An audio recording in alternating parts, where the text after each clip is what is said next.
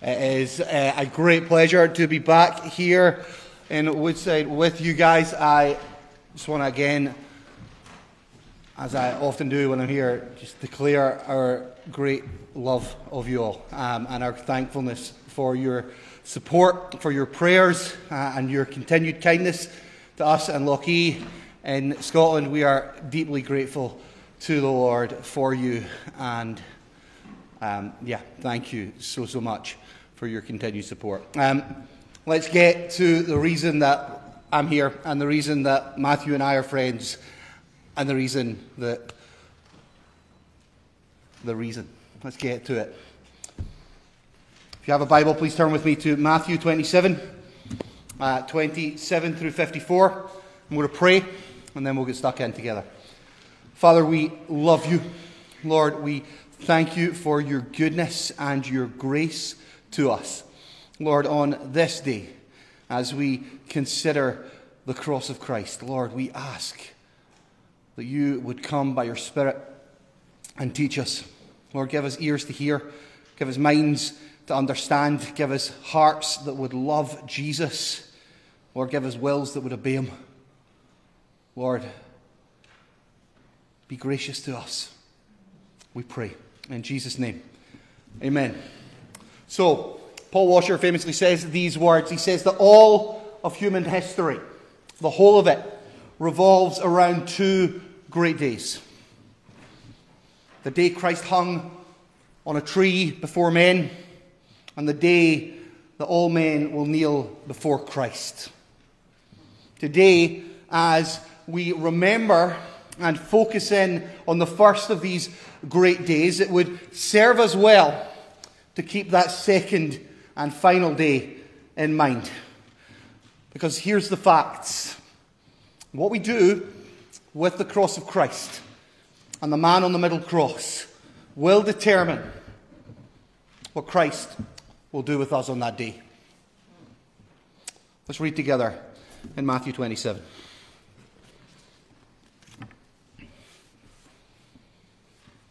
Then the soldiers of the governor took Jesus into the governor's headquarters, and they gathered the whole battalion before him, and they stripped him, and they put a scarlet robe on him, and twisting together a crown of thorns, they put it on his head, and they put a reed in his hand, and kneeling before him, they mocked him, saying, "Hail, King of the Jews!" And they spit on him, and they took the reed, and they struck him on the head. And when they had mocked him, they stripped him of his robe, and put his own clothes on him, and led him away to crucify him. As they went out, they found a man of Cyrene, Simon by name. They compelled this man to carry his cross. And when they came to a place called Golgotha, which means place of a skull, they offered him wine to drink mixed with gall. But when he tasted it, he would not drink it. And when they had crucified him, they divided his garments among them by casting lots. Then they sat down and kept watch over him there. And over his head they put the charge against him, which read, "This is Jesus, the King of the Jews." Then two robbers were crucified with him, one on the right and one on the left. And those who passed by derided him, wagging their heads and saying, "You would destroy the temple and rebuild it in 3 days. Save yourself.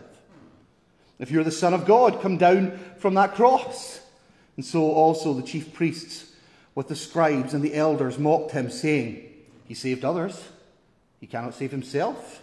He is the King of Israel. Let him come down now from the cross, and we will believe in him. He trusts in God. Let God deliver him now, if he desires him. For he said, 'I am the Son of God.' And the robbers who were crucified with him also reviled him in the same way. Now, from the 6th hour, there was darkness over all the land until the 9th hour. And about the 9th hour, Jesus cried out with a loud voice, saying, "Eli, Eli, lama sabachthani?" That is, my God, why have you forsaken me?" And some bystanders, hearing it, said, "This man is calling Elijah." And one of them at once ran and took a sponge filled with sour wine and put it on a reed and gave it to him to drink. But the other said, "Wait, Let's see whether Elijah will come to save him. And Jesus cried out again with a loud voice and yielded up his spirit.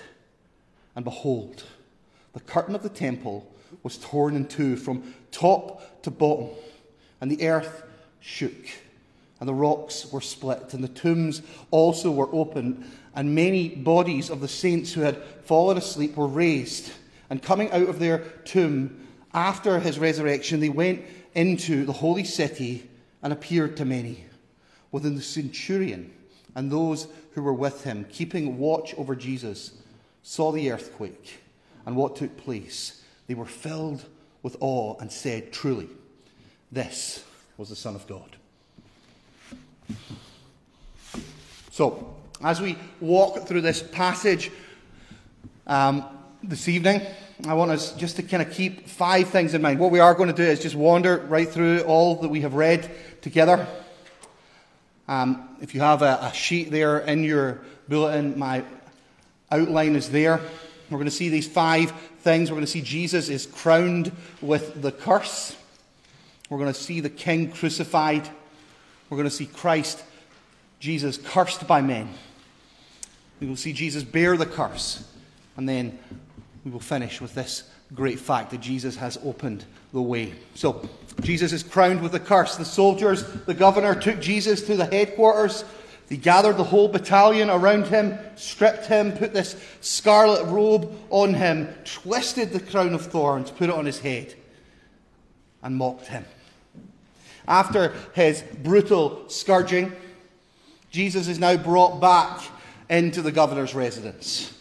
And by this point, this man would have been a sorry sight to see. Isaiah famously tells us that his appearance was so marred beyond human semblance, and his form was beyond that of the children of mankind. He barely looked like a man at this point. The Roman soldiers, looking upon this one, find the claim that this man is a king to be ludicrous. And they begin to mock and ridicule Jesus without mercy. And I want us just to think for a moment about what Christ has endured so far. He is sleepless. He has been betrayed, abandoned, denied. He has been passed from one kangaroo court to another through the 6 parts of his farcical trial. He is spat upon, lied about, mocked, punched, slapped, beaten, and now he has been scourged beyond human semblance. And all the while, that which caused him to sweat drops of blood is before him, not behind. The wrath of God is coming. And now as he wakes, he is in the hands of these Roman soldiers, these hard, cruel men. Charles Spurgeon famously says this: these soldiers were men for whom bloodshed was amusement. And now he is given into their hands. The one who is charged with making himself a king. We can conceive of how funny this would have seemed to them. Jesus is of little esteem in their eyes. They're not touched by his gentleness or his manner. They're not moved by his sorrowful countenance. They seek to invent all manner of scorn to pour on his beautiful head. Surely the world never saw a more marvelous scene than the King of Jews, the King of Kings, derided as a mimic monarch by the meanest of men. Spurgeon had a real way with words. This is a king. And of course, he should be dressed as such. Get a scarlet robe, get him a scepter, place it in his hand, and then the showpiece, a crown of thorns. And these are not thorns that you would find in the rose bush in your garden. No, these are inch-long, razor-sharp, strong. This is nature's own razor wire. Right? And it is twisted into a crown and forced onto his brow, tearing up his face. This mockery is ugly. It is savage, but it is also unintentionally, from the perspective of the soldiers, appropriate. The thorn is itself, within the scriptures, a sign of the curse of God upon the earth. Because you have listened to the voice of your wife and have eaten of the tree of which I commanded you, you shall not eat of it. Cursed is the ground because of you. In pain you shall eat of it all the days of your life. Thorns and thistles it shall bring forth for you. The fruit of the curse is now woven into a crown, and it is placed upon the head of Jesus. He is literally crowned with the curse. And we should see at this moment the theme of substitution just jump out at us. This moment is foreshadowed back in Genesis 22. Abraham took the wood of the burnt offering. He laid it on his son Isaac. He took him by the hand up the mountain. My father, he said, where's the lamb? God will provide the lamb. Of course, that is exactly what happened. Where is that lamb provided? On the top of that mountain, crowned in a thicket of thorns. Now we see the true fulfillment of that moment playing out before us. God has provided the lamb, his only begotten, beloved son, and he will do what he spared Abraham from. Jesus will do what he delivered Isaac from. Behold the Lamb of God who takes away the sin of the world. John cried these words at the beginning of Jesus' ministry, and we should hear them now echo as the soldiers cry, "Hail, King of the Jews." Behold the Lamb. And when they had mocked him, they stripped him, and they put on him his own robe, and they led him away to crucify him. And this is where we move into that second point. This king, the true king, is crucified. As he climbs Golgotha, we see his exhaustion.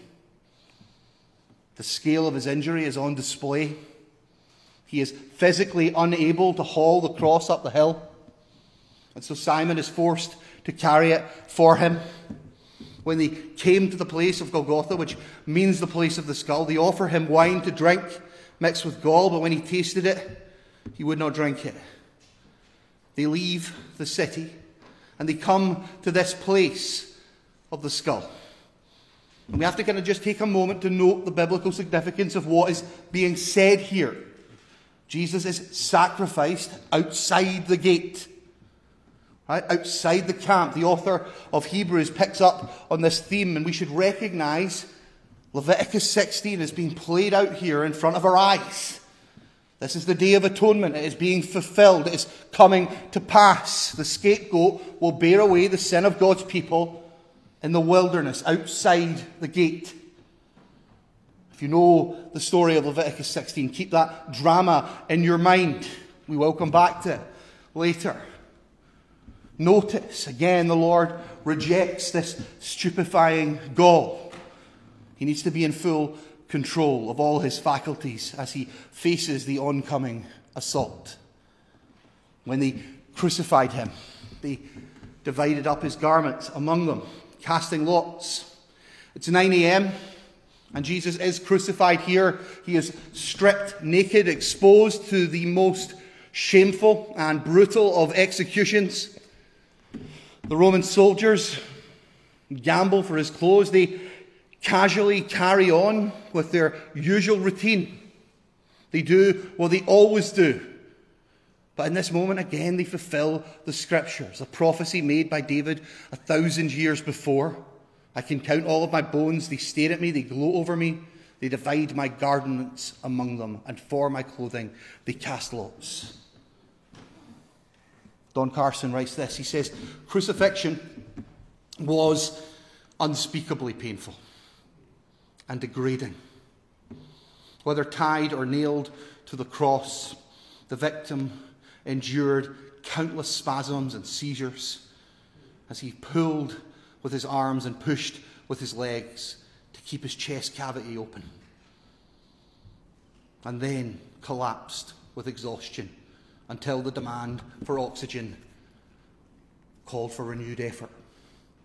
The scourging and loss of blood, the shock from the pain, produced an agony that could go on for days, ending at last in suffocation, cardiac arrest, or simply you lost all the blood.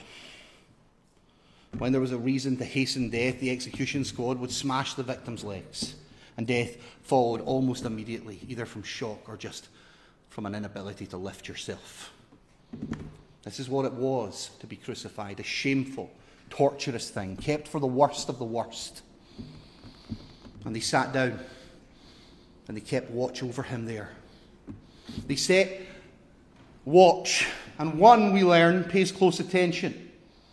We see that at the end. And over his head they put the charge against him, which read, "This is Jesus, King of the Jews." Jesus is executed for being what he truly was, the Messiah, the King of the Jews. Spurgeon again says this: what a marvellous providence it is that moved Pilate's pen. The representative of the Roman emperor was unlikely to concede kingship to any man. And yet, here he deliberately wrote, "This is Jesus, King of the Jews." And nothing will move him to alter what he has written. On the cross, Christ is proclaimed as King in Hebrew, in Greek, in Aramaic, and in Latin, so that everybody in the crowd could read this inscription. And the two robbers were crucified with him, one on his right and one on his left. And again, Scripture is being fulfilled. Right? Isaiah 53:9, "They made his grave with the wicked." He suffers this evil man's death. And we move now on as this day continues. We see Jesus is now being cursed by men. Those who pass by deride him, wagging their heads, saying, "You would destroy the temple and rebuild it in 3 days. Save yourself. If you're the Son of God, come down from the cross." The chief priest with the scribes and elders mocked him, saying, "He saved others. Can't he save himself? He's the King of Israel. Come down. We'll believe in you if you pull that one off." He trusts in God. Let God deliver him if he wants him, because he said he's his son. And the robbers, these men, guilty men, hang there, and in their own agony pour scorn and hate upon Christ. In these verses, what we see is the scorn and bile of men. Sinful men pour out their hate upon Jesus.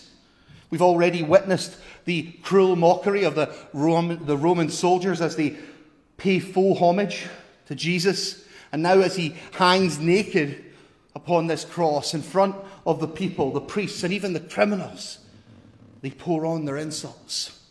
"Save yourself. Come on down. We'll worship you." The crowd mock. And what we see here is the reality of the human heart exposed. Sinful man's deepest truth exposed. We hate God. That's it. By nature, by choice, we are God-haters. And here he is, at our mercy.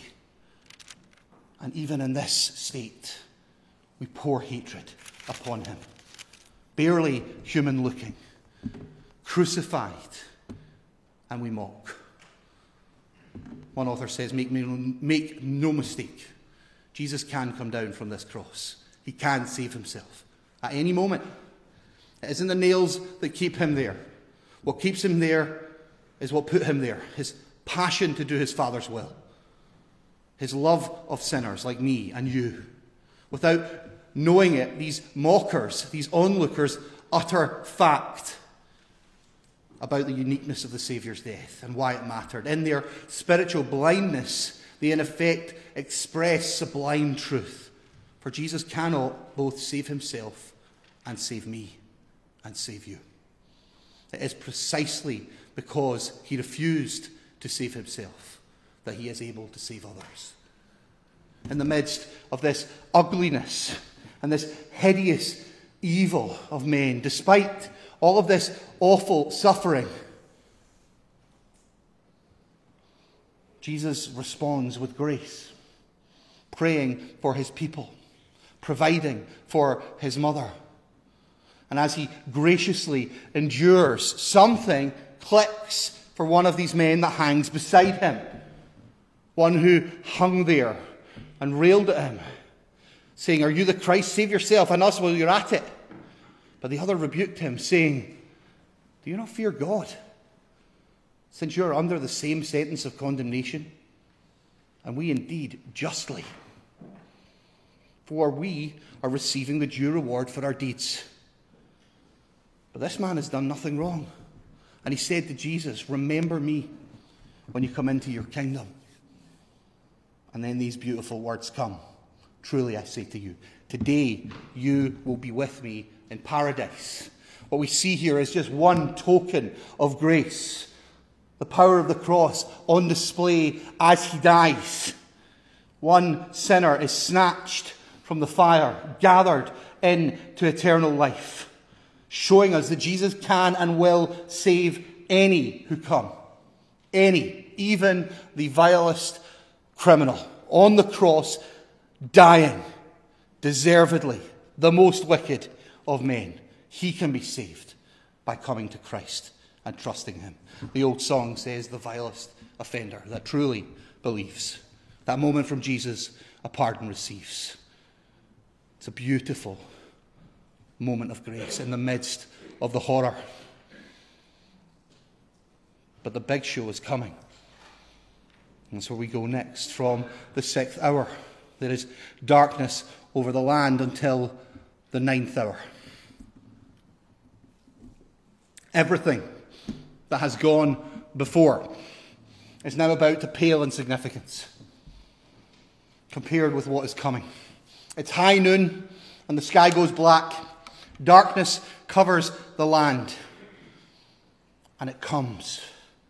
God begins to pour out his righteous fury at sin and sinners. And Jesus begins to consume the cup of staggering. Here we come to the very heart of the gospel. Jesus takes on himself, on his beautiful, spotless, righteous self, the sin of his people. And his Father unleashes the full fury of God's holy justice upon him instead of you, instead of me.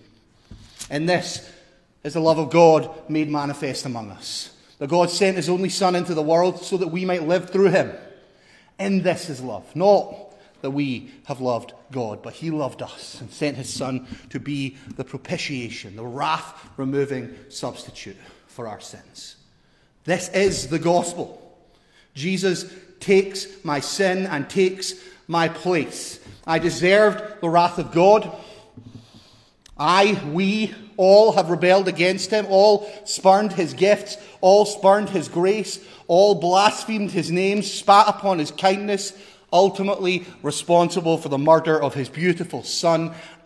We deserve this wrath to be poured out upon us in hell for eternity.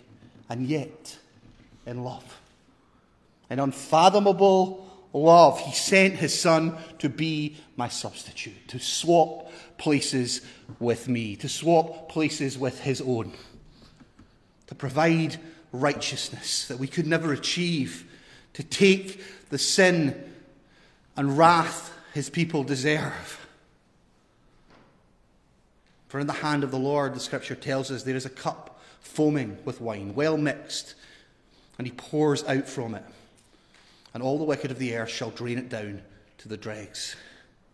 That cup is mine to drink. I earned it. The wrath that it symbolizes is mine. I filled it up. And yet, in love unmeasured, Jesus took that cup, he drank it to its dregs, turned it upside down, and not a drop was left for me. Because it was the will of the Lord to crush him, and he put him to grief. Jesus is crushed in the stead of his people, put to grief in our place. About the 9th hour, Jesus cried out with a loud voice, saying those famous words, "Eli, Eli, lama sabachthani." That is, my God, why have you forsaken me? This great cry comes in order that the sacrifice of Christ might be complete. It pleased the Father to forsake his Son. Sin was laid on Christ so God must turn his face away from the sin bearer. To be deserted of his God is the climax of Christ's grief. It is the quintessence of his sorrow, Spurgeon says. See here the distinction between all martyrs and their Lord. In their dying agonies, they have been divinely sustained. But Jesus suffers as a substitute for sinners, and he was forsaken of God. Those saints who have known what it is to have their Father's face hidden from them, even from a brief span of time, can scarcely imagine the suffering that wrung this agonizing cry from the Saviour. Why have you forsaken me? R.C. Sproul writes this. He said, when Jesus took the curse upon himself, he so identified with her sin that he became a curse. And God cut him off, and justly so. This was an act of divine justice. At the moment that Christ took upon himself the sin of his people, he became the most grotesque, obscene mass of sin in the history of the world. And God is too holy to look at iniquity.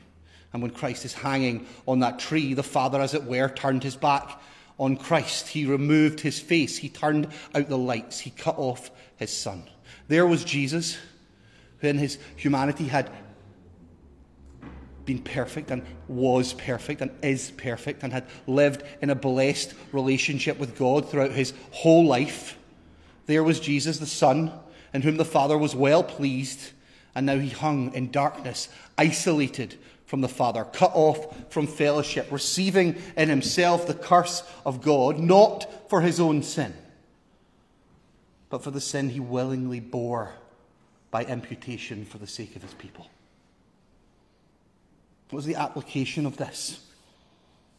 Well, here's one beautiful truth. He was forsaken, that if you who know him will never be. It's a simple fact. Do you feel abandoned? Have you ever felt abandoned? Far from God, alone, struggling, down and out, beaten. It's just a feeling. And it will only ever be a feeling for you if you are in Christ. That's it. As hard as it may be, it will never be a reality. Because he took the reality. Some of the bystanders hearing him said, "This man is calling Elijah." One of them ran at once, took a sponge, filled it with sour wine, and put it on a reed and gave it to him to drink. But the other said, "Wait, let's see if Elijah will come and save him."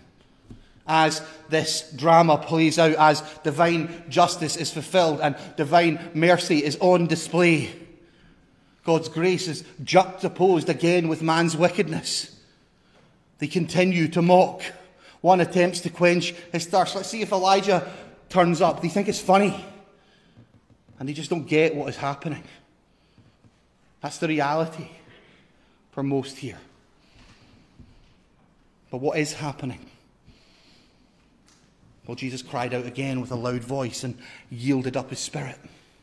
Christ's final cry is not recorded here in Matthew, but we know what he said from the passage that Matthew read earlier on, John 19:30. When Jesus had received the sour wine, he said, "It is finished." Perhaps the greatest words in the whole Scripture. It is finished. He bowed his head and gave up his spirit. Notice, men did not kill Christ. He laid down his life. Because the one who laid it down has the authority to take it back up. It is finished. What is finished? God's wrath is finished. Christ's mission is finished. The law is fulfilled. Atonement is accomplished. The salvation of his bride is achieved. On that cross, as Jesus died, the wrath of God was satisfied, as the song goes. Every sin laid on him. Here in the death of Christ, I live. Christ's strength was not exhausted. His last words were uttered with a loud voice, like the shout of a conquering warrior. And what a word it was. It is finished. Thousands of sermons have been preached upon that sentence. But who can tell of all the meaning that lies compacted within it? It is a kind of infinite expression For breadth and depth and length and height are all together immeasurably too small to express this phrase. Christ's life being finished, perfected, completed, he yielded up his spirit, willingly dying, willingly laying down his life, as he said it would. I lay down my life for my sheep. I lay down myself, I lay it down of myself, and I have the power to lay it down, and I have the power to take it up again. And he will take it up again on Sunday. Redemption is achieved. His bride is secured. His mission is accomplished. And the final verses of our text display Christ's glorious success. That's what these last verses are. Behold, the curtain of the temple is torn in two from top to bottom. The earth shook, the rocks were split, the tombs were also opened, and many bodies of the saints who had fallen asleep were raised, coming out of the tombs after his resurrection. They went into the holy city and appeared to many. The curtain in the sanctuary of the temple is torn from top to bottom. The Holy of Holies was the place of God's presence, the place where sinful man was unable to enter, and that place is laid open by God. Why? Because there was a way now for sinners to come into God's presence. The Lord himself tears the curtain from top to bottom as it is no longer needed. And everything that it symbolized had been fulfilled.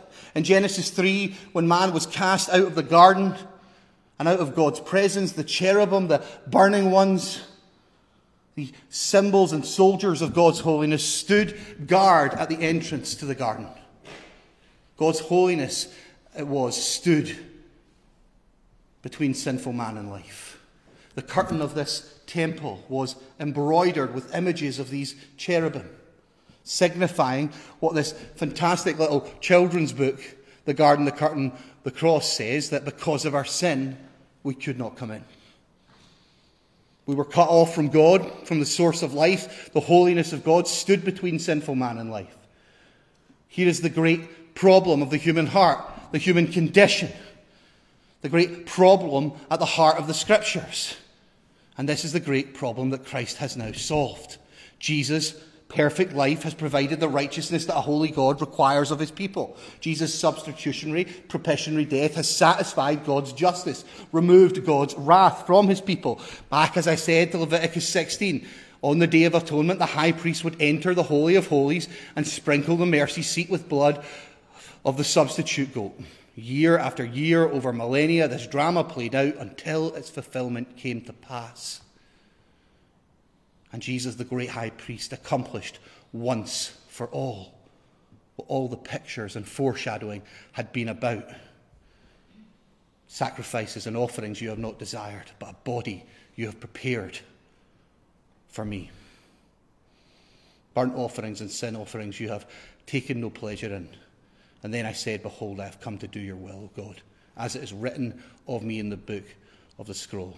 You have neither desired nor taken pleasure in sacrifices and in burnt offerings and sin offerings. These are offered according to the law. But then he added, behold, I have come to do your will.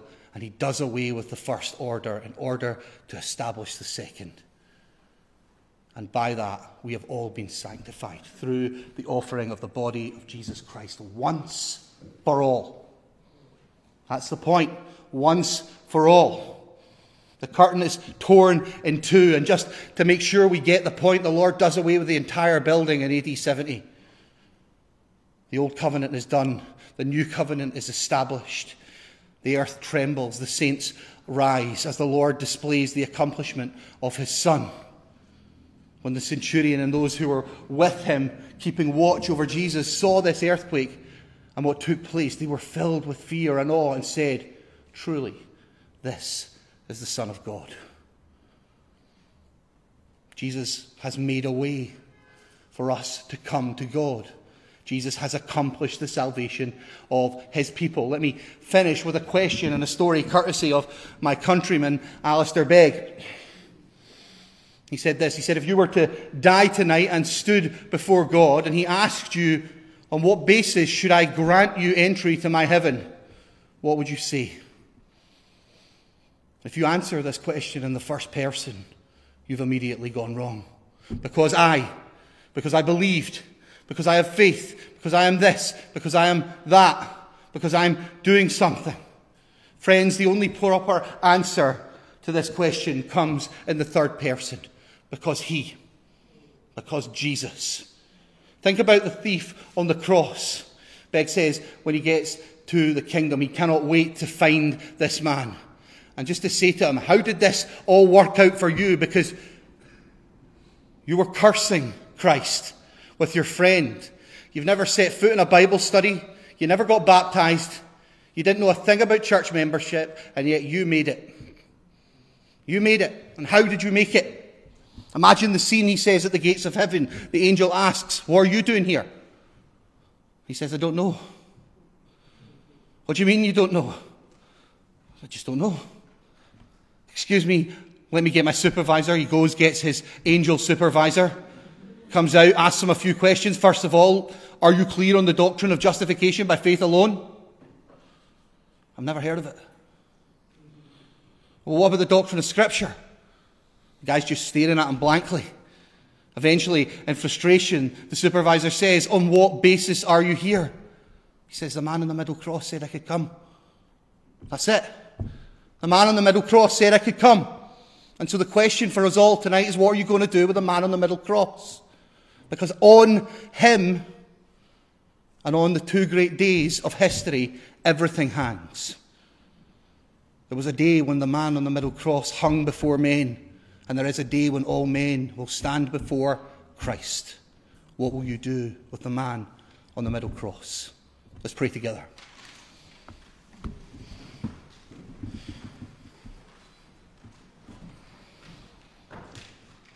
Father, we thank you. We thank you for Jesus. We thank you that he did for us what we could not do for ourselves. That he lived the life we have not lived, that perfect, law-fulfilling, God-obeying life. And that in awesome love, he took upon himself our sin and your wrath at sin and sinners, and he died in our stead. And Lord, we thank you for the great truth that his work, his finished work, was acceptable to you. It is seen in your tearing of the curtain. It is seen in his raising from the dead for our justification. We are declared righteous because his work was enough. Lord, help us, cause us to love the man on the middle cross because he loved us first. We pray this in his beautiful holy name. Amen.